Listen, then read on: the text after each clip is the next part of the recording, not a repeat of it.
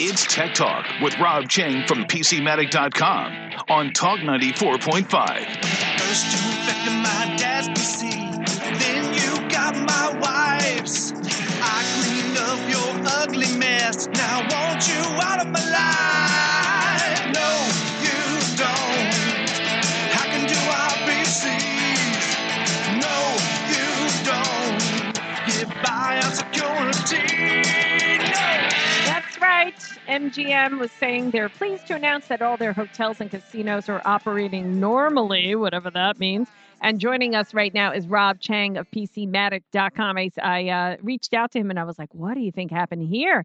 What do you think, Rob, about this attack in Vegas? What did you learn?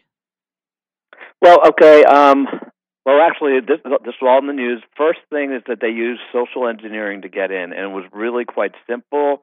They looked up on LinkedIn, and they found one of the names of the technicians that worked at MGM. Wow. And then they called in and said, hey, listen, I'm that person. I don't remember their name. I'm that person. I need to reset my password. And they did it. Oh, and that's how they got in. Gosh. Wow. Now, okay, here's so that everyone's saying, my God, it's so easy to get in. But actually, it's not supposed to be that easy to get in because there's two-factor authentication. And that's the thing that's not making the news is it failed. Okay. So two-factor authentication is not only do you have to have the password of that person, you also have to have their cell phone and their password. So how did this happen? They didn't have that, right? Because they're out of the country, right. So they didn't have that person's cell phone. Still got in because one of the larger ones, it's called Okta, OKTA. It failed. And the funny thing, I mean, and I was going to check this before you can look up now, is whether Okta's stock fell. Right, because they have all these investors and everything, and they're publicly traded. But, I mean, the reason that, everyone's paying so much money, I think they're the largest ones, is because they're supposed to stop that from happening, and it didn't. Wow. Then, so now it's in, right? It's in. It shouldn't have got in because Okta it's down should have stopped 2.87%. Okta stock. Since it started in the last month, then because or just today. I guess from this morning. Yeah. When did this start? About 10 days ago. You just said that. About 10 days ago. It was actually when it was getting. It was actually last weekend when let's call it Saturday. So yeah. For me, it was less than a week. Mm-hmm. When we saw all the stuff on Instagram and all the stuff. So here's the next part of it that all because in order for this to be this bad, a lot of things had to fail. Mm-hmm. So the next thing though is that, as we know, everything was down. So the slot machines, they couldn't pay, you couldn't check in, the door locks were working. I heard reports that even people couldn't close the curtains, things like. And mm-hmm. each one of these things is a separate system. Okay. There's not one thing that covers each one of these is a separate system. So really, you've seen it in the movies now. They have these things called SOCs, Security Operations Center. Okay. And the entire goal of a SOC is to make sure that this doesn't happen. It's supposed to get to one area, but it doesn't get to all the other areas. How do you think that happened? Therefore, the SOC failed. Somehow that failed too. How is it that all these things failed at the same time? Right. It's that's suspicious. Well, a ransomware is moving so fast, but the SOC is supposed to catch that and say, all right, let's just contain it to whatever, the first place that was infected, and let's not get all the other parts infected. Mm-hmm. And so that failed as well. And we don't know what software they're using, how many people are in the SOC. Sometimes they do it kind of as a precaution, but this did not sound like a precaution. It was like, no, we're really, and it took them 10 days to get back. So they were really like everything was scrambled. So let me say this that I just read based on what you were just telling me. These were native English-speaking Gen Z hackers. But you say they were out of the country. So were they out of the country? Were they Americans that are out of the country? I read how I know that they called in is that the hackers were bragging about it. Right. They were so proud, and they were actually, I think they were on Twitter, bragging about how they did it. So normally we never learn these things. Mm-hmm. We never learn, which I've argued that the government should get in and figure out how these things happen, and then tell. So the good news is that we know two things: is they got in through social engineering, and then two is that we know that Okta failed, and that's really good to know. I mean, Okta has lots and lots of customers, and then these people should be worried right now. Say, I mean, what if we're using Okta? Can we really count on it if we're being attacked? Okta customers should be worried about that. So other than being inconvenienced and losing a lot of money from business, what has been the fallout for, just the everyday tourist that was in Vegas or the company itself? I don't think there is a whole lot of fallout. And the other one that we don't know at this point is whether any data was stolen. I mean, their guest records for the last 10 years, credit card information, that kind of information. We don't know whether that was stolen or not. So there could be some fallout from that, longer term. Yeah. I mean, but they had some financial. I mean, I saw something they were losing $4 million a day. So it was 10 days, so they lost $40 million. And That's plus they paid ransom, right? This, Caesars paid the ransom. So that was Caesars. So before with MGM, and we don't understand whether they are linked, but I'm going to say the week before, Caesars got hit, which is another large casino in Las Vegas, and they paid the ransom, and that was supposedly $50 million. Wow. And so that's interesting. So we were looking at MGM, and MGM. They we're just estimating here but their losses were around, let's say $40 million. And they probably could have got it back up and running a lot faster. And plus, we don't know what the other, ramifications are for them actually having not paid the ransom. Yeah. All right. Lesson to be learned? Well, so the one thing I was thinking, because, as we talked on your show, so many times is that, excuse me, allow listing stops all this. And my company didn't invent it. I mean, this has been around for decades, but nobody has figured this out yet. We were kind of in this, it's kind of like when everyone thought that the world was flat. Everyone thought that. Well, some people still do.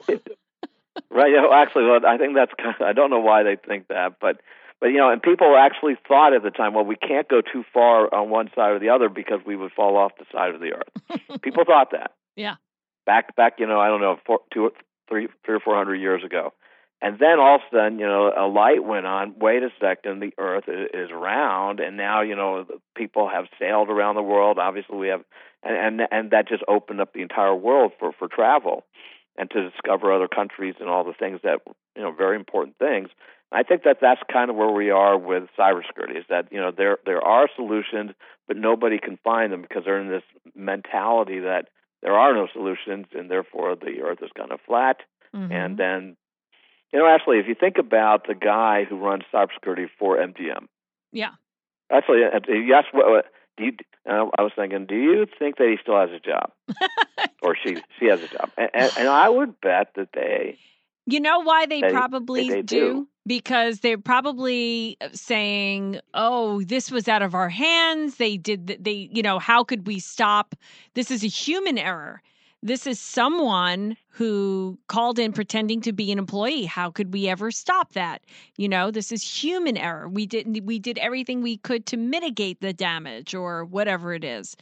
They actually, and that's actually the narratives out there. When I just say, well, human error happens, and there will always be human error, right? And that's why you have multi-factor authentication. The big news is that multi-factor authentication failed. I don't know why that failed. That doesn't make any sense. They don't know. I don't know either. I mean, they say it's a bug or a vulnerability. I don't know. I mean, but that's really up for Okta, OKTA, for them to figure out.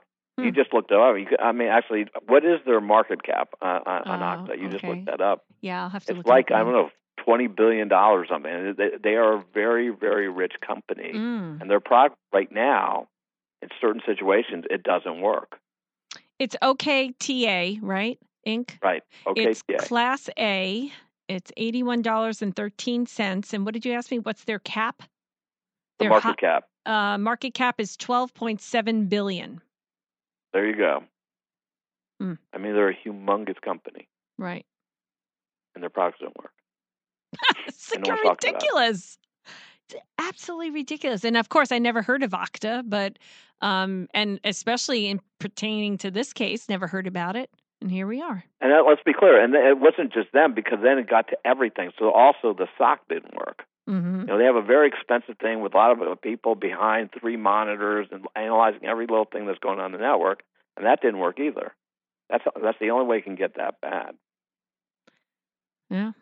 I'm just so we're sitting here saying, well, there's nothing we can do about it. I said, sooner or later, I believe that people will say, no, the Earth is actually round. You know, they're saying, no, there is a way to stop this, and it is called allow listing. You know, and that's the way that we're going to get well from these things. I was just looking. Their stock was worth $288 in February of 2021. It's now $81. It's been on a steady decline. I don't see any massive drop in the last week. Well, that's because actually the other thing. Actually, I don't know how many people are in the stock market. So Okta is like a lot of other cybersecurity companies, and they have never made any money. Huh. So wow. And so historically, the way that that is based on profits. So historically, and it's called the PE ratio, profits, earnings per share, all those kind of things were ways that you valued stocks. And now, because these companies have never made any money, they're using a multiple of revenue, and so they're based on how much revenue that they have, not on their profits. Mm-hmm. It's very, very unhealthy, and so therefore, what happened is that because of all the bubble. Actually, I was just reading an interesting book about during the pandemic. I mean, it was really crazy. Actually, you probably remember this. The stock market went crazy during the pandemic. Mm-hmm. You remember that? Yes. It went way up when everything was shut down, and the stock market and all these people on Wall Street are making all this money. And how does that make any sense? Mm-hmm. But Okta was part of that. I mean, so Okta and all these companies are just growing in value. Obviously, yeah.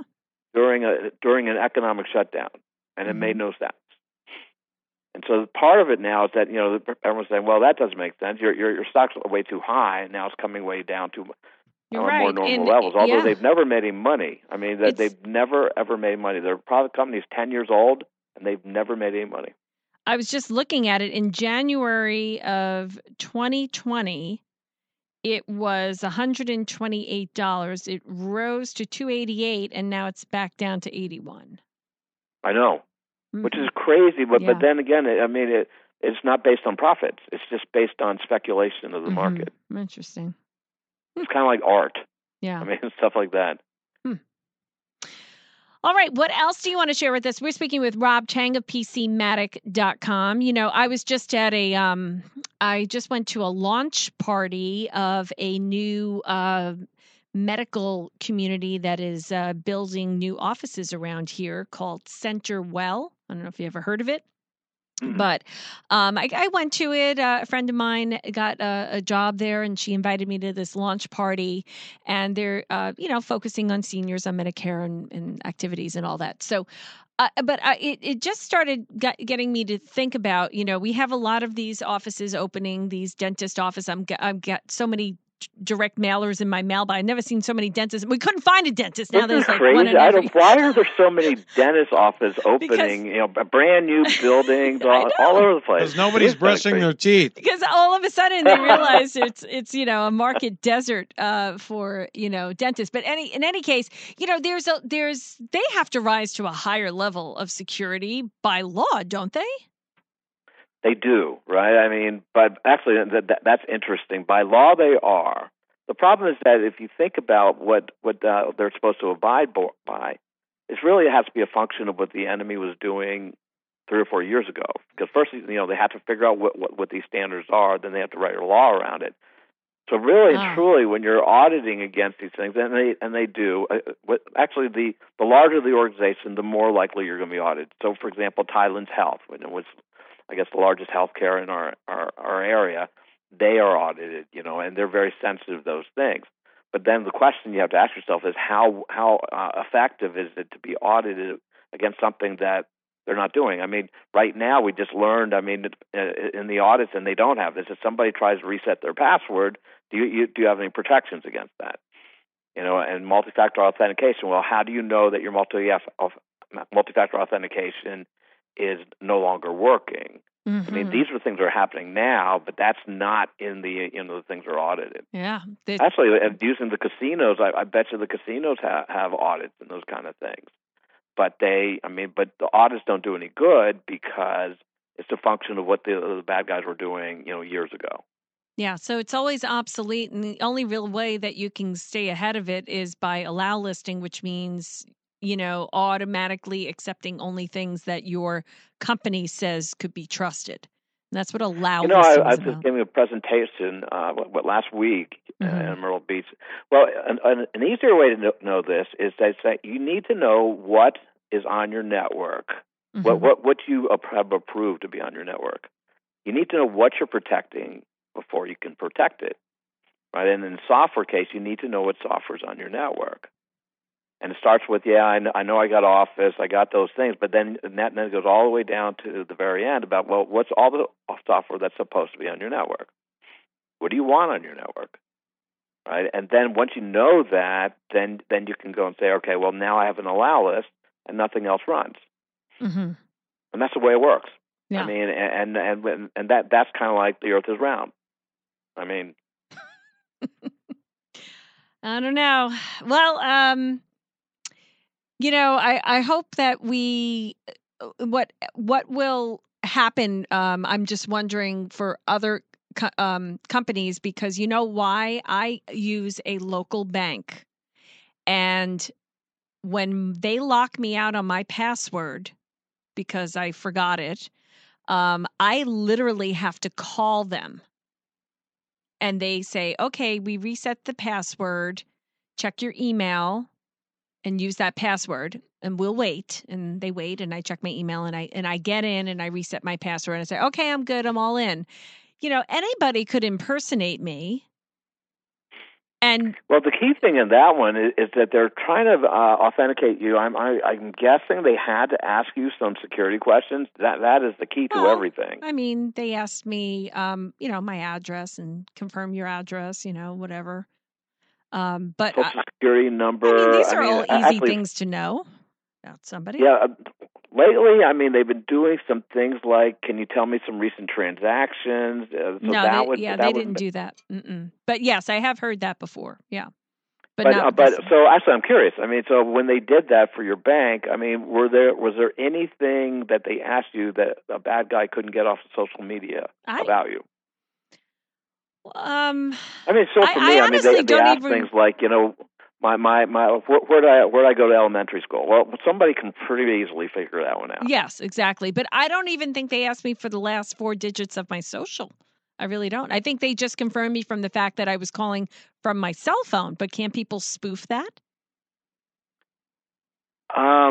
Let me think about that. I don't think that you can do that.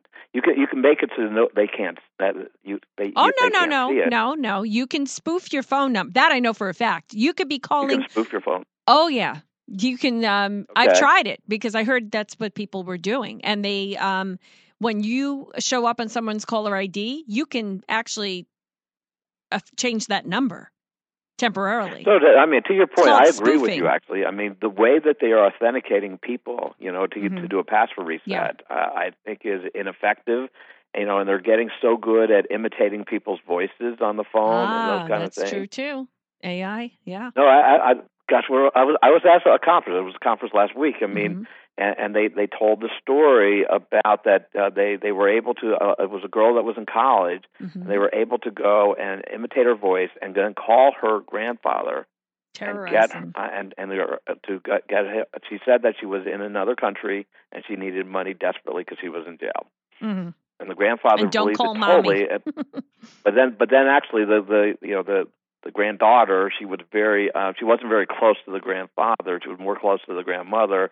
So he talked to the grandmother, and she said, "Well, no, she's, and so they didn't send the money, but it sounded very, very real. Yeah, absolutely. So they sounded so that he couldn't tell the difference between the girl and the fake, and then on top of it, if they have all your credential information, which is all available through social media, yeah, they will get in that way. Yeah.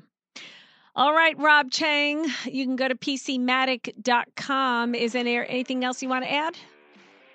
Well, actually, we're going to talk a little about, but if we don't have time, I'm okay. But we're going to talk about the plane going down over South Carolina. Oh, I mean, that. Yes, that's right. I forgot. We were thinking maybe it was hacked. So, I mean, it is concerning. I mean, either way, whether it was hacked or not, that they didn't know where the plane was. What happened is that, they didn't know where the plane was. And so, therefore, the Marines came out and said, well, if anybody knows where the plane is, let us know, and that was scary, independent of whether it was hacked or not. And so, they should know, right? They should know because there's GPS, there's other satellites, there's radar, they said the there's all these things. transponder was broken for some reason. Transponder wasn't working, and the plane is designed to be difficult to find. So I don't know why the transponder so it's meant to be. It's meant to be stealth. So that there's that. Now, what I read is that the transponder. That's the reason why the pilot ejected, is because that was not working. Although maybe, and we don't know. I mean, I'm not in the military, but I mean whether that was proper protocol, because as we all know, the plane kept on going, so there wasn't a danger at that point to the pilot himself.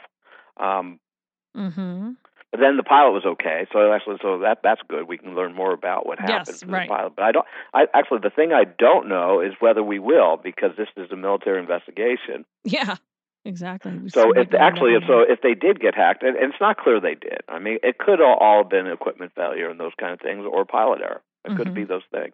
Yeah. So, but I don't know whether we will know whether it was hacked. I mean, if it was, I don't think we would learn that, being citizens of the country.